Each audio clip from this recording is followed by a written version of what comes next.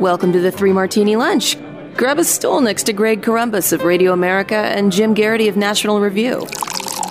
Three Martinis coming up.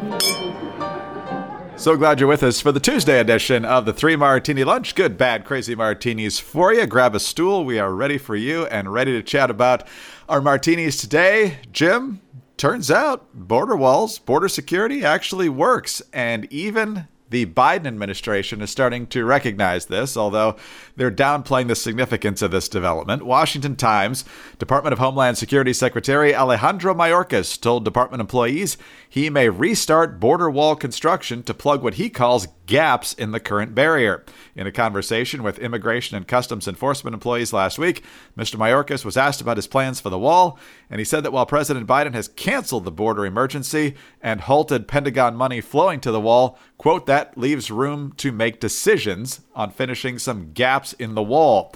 Mr. Mayorkas, according to notes of the ICE session reviewed by the Times, said Customs and Border Protection, which oversees the wall, has submitted a plan for what it wants to see happen moving forward. On and on it goes. And so we're talking about gaps, gates, and areas where the wall has been completed, but the technology has not been implemented. So in true Alejandro Mayorkas fashion here, Jim, he's downplaying the obvious, but nonetheless, there is going to be at least some enhancement along the border. We'll see how much good it does, but it can't hurt. Yeah, I mean, inadvertently, this may end up being one of the most consequential decisions of the Biden administration. And yes, it's early, and yes, it is certainly not a wholehearted embrace of all of the previous administration's policies, but it does acknowledge that border fencing has a role in enforcing border security and in fighting illegal immigration. And that is not something that the Biden administration wanted to recognize. They always had the option of saying, we are going to stop half of all border wall construction, or we're going to stop 90%, but anything that's in mid-project, we're going to let that finish before we start any new projects or something like that. Or they could have said, we're going to do a 90-day review to see where it is most needed, and we're going to approve some and we're going to disapprove some. They didn't do any of those things. They said immediately upon signing the executive order, border wall construction stops, period, full stop, no pun intended, right? And that was a representation of what most Democrats believe, that Trump had spent 5 years talking about his big, beautiful wall. And obviously what we got was not necessarily big and beautiful, and it wasn't painted gold and all that kind of stuff. It was fairly normal border fencing. In a lot of cases, it was replacing fencing that had been there before, but it started to get dilapidated. No, it was not absolutely impenetrable. No, you could find cases in which people had managed to climb over or found really high ladders or things like that. But it didn't need to be utterly impenetrable. If you look at the testimony of Customs and Border Patrol, they didn't say we needed the Great Wall of China from the Gulf of Mexico to the Pacific Ocean. They said there are certain sectors they wanted the fencing because it would effectively act as a funnel. It would effectively make people who wanted to cross the border would try to go to the portions where there wasn't border fencing. And that's where the Border Patrol would have all their guys, and it would be much easier to catch these people. Would you ever have a perfect impenetrable border? No, it's not terribly likely, but you'd be able to gradually and steadily reduce it. And that, by a lot of standards, would be pretty darn good. It would be a significant improvement upon what we're in right now. We will see just how much the Biden administration, Department of Homeland Security, decides to restart these border wall projects. I'm not counting on a lot, but they are on the verge of conceding the principle that border fencing is not inherently evil. It is not inherently bad. It is not inherently an expression of xenophobia or some other dastardly bad thing. It is, in fact, a good thing and arguably a necessary thing when you look at the rate of migrants attempting to cross the border and enter the country illegally. The Biden administration keeps having to learn this lesson hard over and over again. But there's this very interesting kind of parallel. You talk to a lot of, not your average Democrat, but let's say your average progressive. They're usually not big fans of Bill Clinton. And they're, if you talk to their counterparts over in the United Kingdom, they're not really big fans of Tony Blair. And while Tony Blair and Bill Clinton were figures in the parties of the left, they were Democrats. They were, Blair was in the Labor Party. they basically ended up, for everything they didn't repeal, everything they did not completely overturn and try to undo and push back against, they end up ratifying the decisions of Reagan and Bush over here in the United States, and Margaret Thatcher and John Major over there in the United Kingdom. And that's what Biden may end up doing on this with Trump. Look, he's not going to have the same border control policies as Trump did, but each thing that he ends up leaving in place or ends up restoring, as we're seeing with this wall construction, is a de facto concession and the creation of a bipartisan agreement. Yes, this particular policy has to stay in place, even if it was enacted by a president we disagree with and all kinds of stuff. And that is a very big potential legacy for the Trump administration. Yeah, it's another sign that policy is more complicated than campaign slogans. It's also, like you said, a reminder that walls work. I remember when the world was condemning Israel for its wall along the West Bank. Well, guess what doesn't happen much anymore? Terrorist attacks in Israel. It's almost, it's very rare to hear about those anymore. And Jim, on a lighter side analogy, it's like having a good offensive line. It's not anything you or I would be familiar with, but you keep your pocket clean, good things happen. If you just let anybody through, bad things tend to happen. I was going to say, you're speaking a different language, Greg. I have no frame of reference for that, for what you're talking about. I have faint but vivid memories of my team being able to breach the wall a generation ago, but actually being able to protect the quarterback, that's a foreign concept. All right, but let's talk about something that's not a foreign concept because they're made in the United States. MyPillow is more than just a fantastic pillow. Now they are giving the same attention to their towels as well. And I use these towels. They're fantastic. Got the bath towel, the washcloth, the hand towel, all very soft. Absorb fantastically, if that's a word. And right now, 3 Martini Lunch listeners get 2 of the 6-piece towel sets for one low price and free shipping. MyPillow towels have proprietary technology that makes these towels highly absorbent. They are soft to the touch without that lotiony feel. They have a 10-year warranty and a 60-day money-back guarantee. They're washable, they're dryable, and they have 7 colors to choose from. The single 6-piece set includes 2 bath towels, and they're big, good towels, 30 inches by 56 inches, a 2-pack of hand towels, a 2-pack of washcloths, really high-quality stuff. So go to MyPillow.com to learn more and to order. Right now, 3 Martini Lunch listeners get all 6-piece towel sets, buy 2 for one low price and free shipping. Just use the promo code Martini at checkout or when you call 800-874-0104. That's MyPillow.com, code Martini, or call 800-874-0104 for 2 6-piece towel sets for one low price and free shipping. All right, Jim, we got a little bit of a concession from the Biden administration on the border. Still a mess. If you want to know more about that, read the Morning Jolt today. But let's talk about the win that the Biden administration got today, and it could have significant consequences on U.S. policy, on our wallets, and a lot of other things going forward. CBS News, the Senate parliamentarian has advised that a revised budget resolution can include reconciliation instructions, opening a path for Democrats to pass spending legislation by a simple majority vote.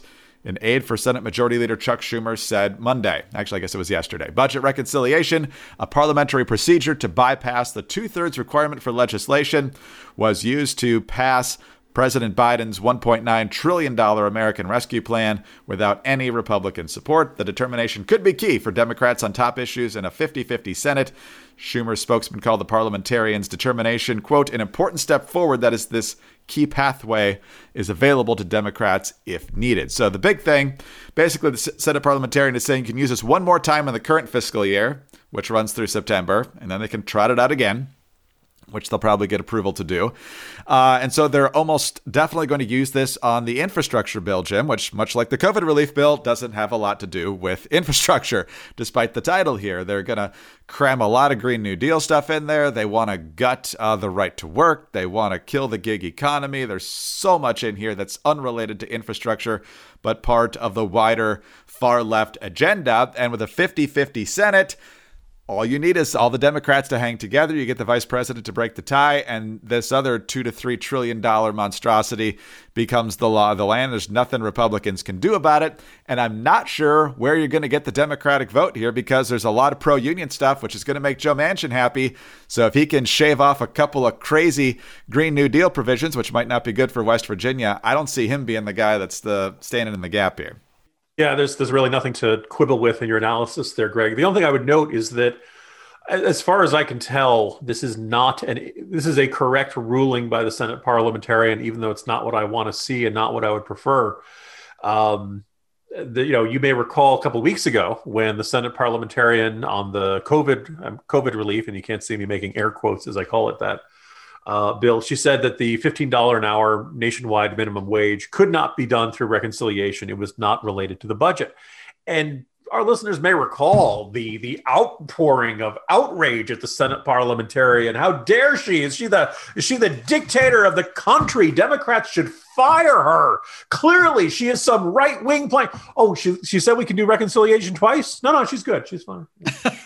As far as I can tell, she's calling it as she sees it. And this is, there are some rulings that's going to go the way the Democrats want. There's some ways that ruling is going to go the way the Republicans want. I don't think she's putting her thumb on the scale in any particular direction. I do think it is a reflection of how the philosophy of governing that has taken root, and it was clearly at work in the Trump administration. It clearly was at work in the early days of the Obama administration. And yeah, you can probably make an argument of early days of Bush and Clinton too. This idea, a new president comes to town. They've got congressional majorities. They don't have a very big congressional majority, although you could argue Obama had a pretty big one. Pretty short-lived, though. And this idea of, we better pass everything we can because we think we're going to do badly in the midterms. And thus, we got to push through as much of the stuff we want to do as possible, spend as much, just get it all through, because we got to do it by November 2022, because we don't know what's going to happen. Then we're probably going to get slammed. We're going to lose our majorities, and then we won't be able to do anything. Or you could just try to build a bipartisan consensus on what you want to do and not do all these things that are unpopular. Then maybe you wouldn't have a disastrous midterm. Has anyone tried that idea? We certainly haven't tried it in like 4 presidencies. It'd be really kind of wild if somebody said, "Oh, the opposition is unified in this, and we can barely get 40. We can just barely get 50 votes for this." Well, maybe we shouldn't do it then. That doesn't strike me as a crazy philosophy of governing, particularly if you spent the last year insisting this was a battle for the soul of America and you're going to be the grand unifying figure. If you are a grand unifying figure, you probably should not be trying to pass big sweeping bills by a 50-50 majority with your vice president breaking the tie and not being able to, like, if Susan Collins can't be persuaded, if Lisa Murkowski can't be persuaded, these are not ungettable senators. These are not frothing at the mouth right-wing maniacs that are, going to be obstinate about any particular proposal here. I think, though, your assessment is correct. I think we're probably going to get a version of the current bill being floating around. Manchin will probably want some sort of window dressing concession. So probably they'll probably, effectively go behind the scenes and say to Manchin, okay, pick out the 2 worst things in this and we'll take it out. And there are your wins. You don't really get to change the total bill spending that much. I saw he wants to raise the corporate tax rate, but not as much as the Biden administration wants. I think instead of 28 or 29, he wants it closer to 25 or something like that. So, we're going to have tax hikes that get pushed through on what will probably be a party line vote in the House and a party line vote in the Senate. They will pass this year. They will kick in 2022. And I figure if you're a congressional Republican, being able to say, my opponent voted for this tax hike and I did not. I did everything I could to stop it. The only way you can get this undone is to give us a Republican Senate and a Republican House. Republicans have to be pretty pleased with that particular outcome. But all in all, they'd rather not have the tax hikes at all. And that's what this bill is probably going to do. Lisa Murkowski is probably not going to vote for much in the Biden agenda. Did you see her polls lately, Jim?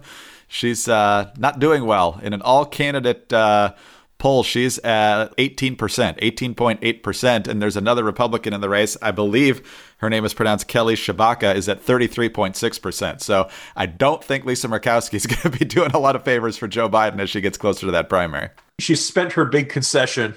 She wants to put as much space between that concession and Election Day as possible. We'll see what happens there, but let's talk about other ways to get things right. Well, Lisa Murkowski does some damage control in Alaska, and the Democrats get what they want on reconciliation. You can get your financial house in order, even if Congress can't. With today's low interest rates, it's time to refinance those student loans. You can break out of the student debt cycle, and Earnest can help you by refinancing. So say goodbye to stressful student loan payments and take charge of your future with Earnest. Earnest offers low-rate student loan refinancing. You can check your rate risk-free in just 2 minutes. With Earnest, you get radically flexible payments, and you can pick your loan term. By refinancing, you can reduce your loan term, save money, or combine multiple loans into a simple monthly payment. And if you have questions, you can even talk to a real live human being at Earnest for help. Now, isn't it time you stopped feeling overwhelmed by all your student debt? Well, Earnest is also giving 3 Martini Lunch listeners a $100 bonus. Refinance your student loans at earnest.com/martini. Remember that terms and conditions do apply, but once again, you get a $100 cash bonus when you visit earnest.com/martini to refinance your student loan. It's not available in all states, and again, terms and conditions apply.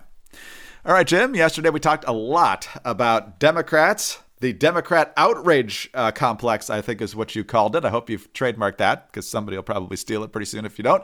But it's perfectly accurate as to how this groundswell, if you want to call it that, of outrage over the Georgia election bill resulted in Major League Baseball deciding to move its All-Star game out of Georgia. And yesterday they announced it's going to Coors Field in Denver, which also is in a state that requires voter ID. So way to go, MLB. Way to make your point there. But nonetheless, Joe Biden, who, of course, got into this debate last week when he was in an interview with Sage Steele. We talked about that. But let's just refresh your memory. She asked him point blank, what do you think about this idea of moving the All-Star game? So, Mr. President, what do you think about the possibility that baseball decides to move their All-Star game out of Atlanta because of this political issue? I think today's professional athletes are acting incredibly responsibly. I would strongly support them doing that. And so very shortly after that, the pressure built, and MLB announced that they were going to move the game.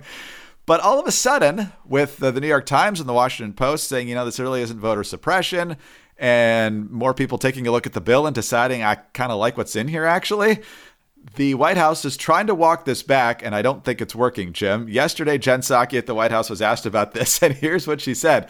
Quote, he was not dictating for what Major League Baseball should do, that they should, and then she changed thoughts, dictating that they should move the All-Star game. That was their decision. They made that decision, and as he stated earlier, he certainly supports that, and she said that Biden's remarks should be considered in context.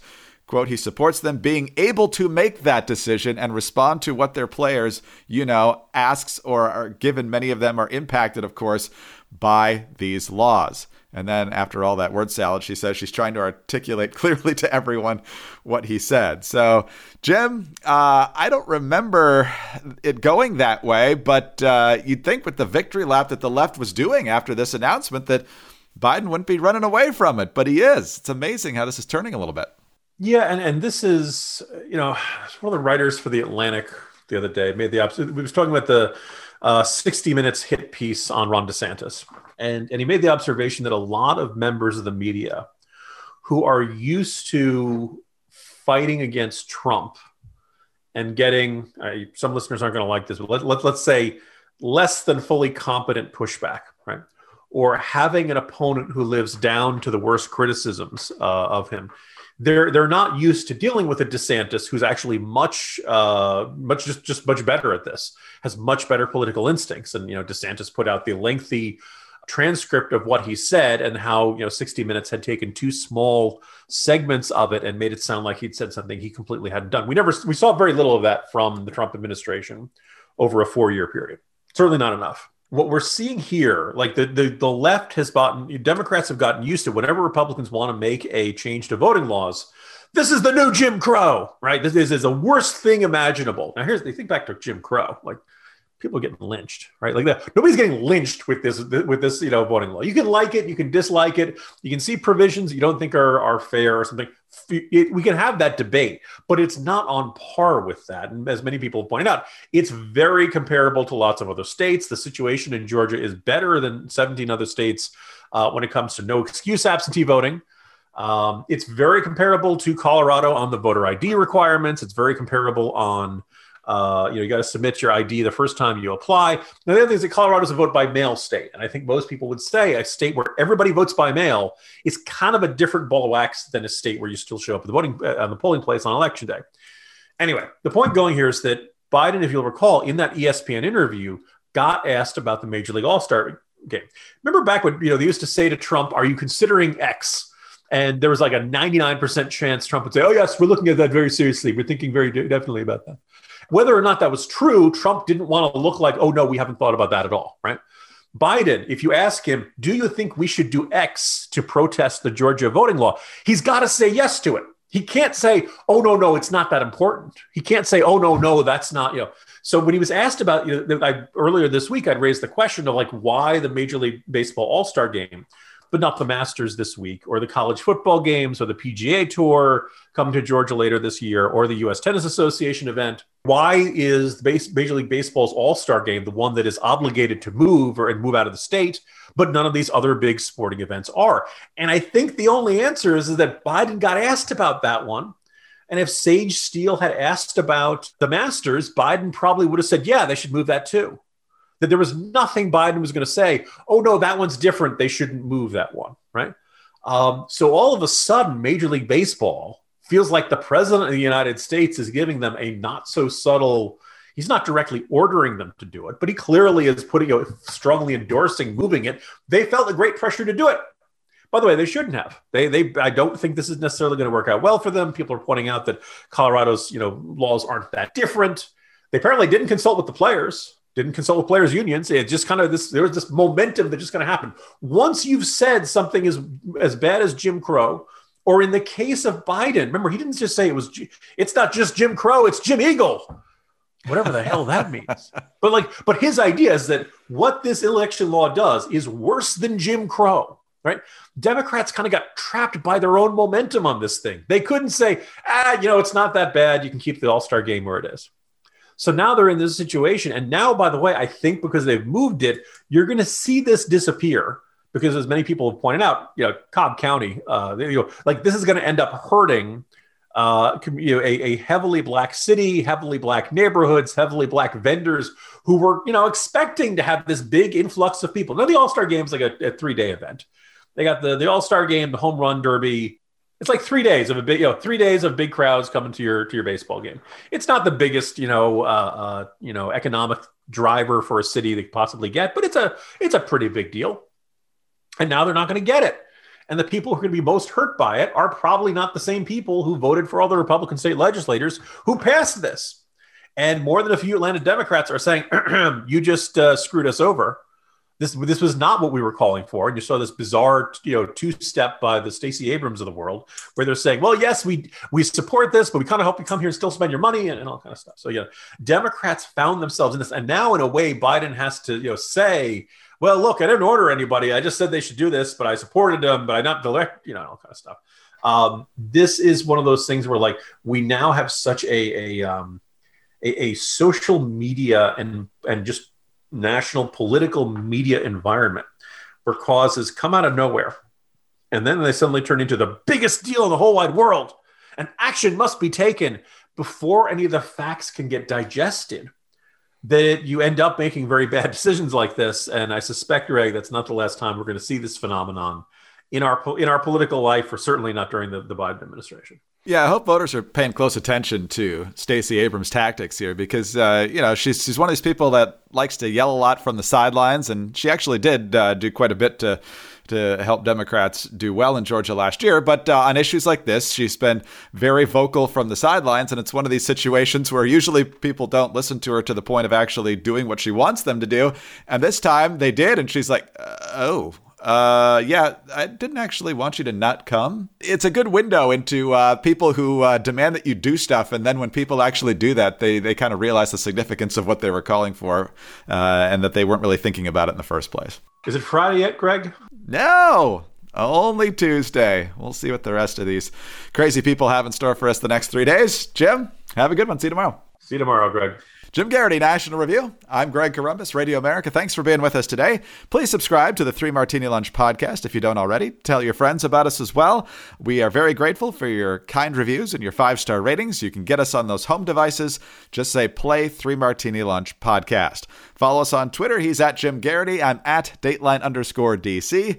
Have a great Tuesday, and please join us Wednesday for the next 3 Martini Lunch. Hi, it's Dana Lash, host of The Dana Show. Every day, I'm here to keep you up to speed on the most important stories and info that you need to know in your very busy life. And if you're always on the go and you want to stay connected, just download our daily podcast and take it with you. It's a great way to get up to speed on what you need to know and what legacy media may not be telling you. Visit danaradio.com and click on the podcast link or subscribe at iTunes, Spotify, or wherever you get your favorite podcasts.